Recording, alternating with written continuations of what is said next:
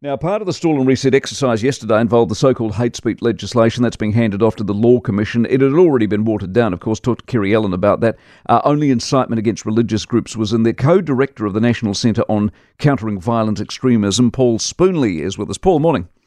Good morning, mate. Law Commission better placed than the government?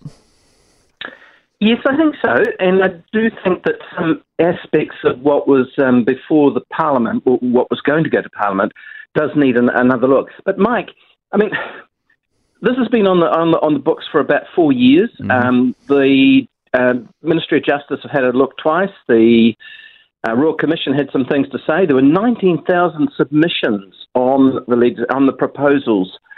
So there's a lot of water under this bridge. What you're saying is that they've wasted everybody's time and money like all the other stuff they got rid of yesterday. Well, I think we know why they got rid of it yesterday, and that was it's contentious and it was not a good look going into an election. So I personally would have liked a debate in Parliament and a public debate about it, and to either nail it or put it, to ditch it this year. It's hanging in there.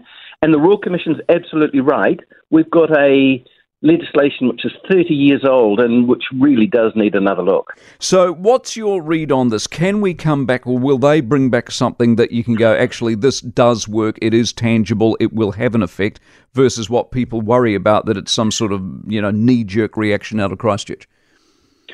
Yeah, well, I mean, Christchurch was a big influence, and as the Royal Commission pointed out, our legislation is not fit for purpose. So that was a major driver. You're absolutely right. When we look around the world, I do think that some countries have got it right. Canada, for example.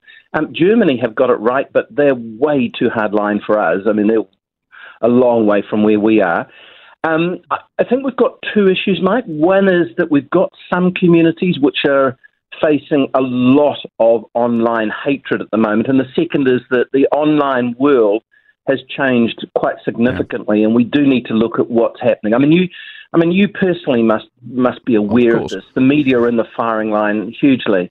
But the question is, what's the threshold? I mean, you don't want to curtail free speech, but they'd already changed that threshold. They'd taken out the incitement to ill will, so that had been decriminalised, and it's now the current proposal is incitement to hatred. So that's the bench, but of course about the test. But of course we don't know what the courts would do with that. Exactly. Well, we'll get you back on, Paul, even when we see it again from the Law Commission. Appreciate your time as always, though, Paul Spoonley.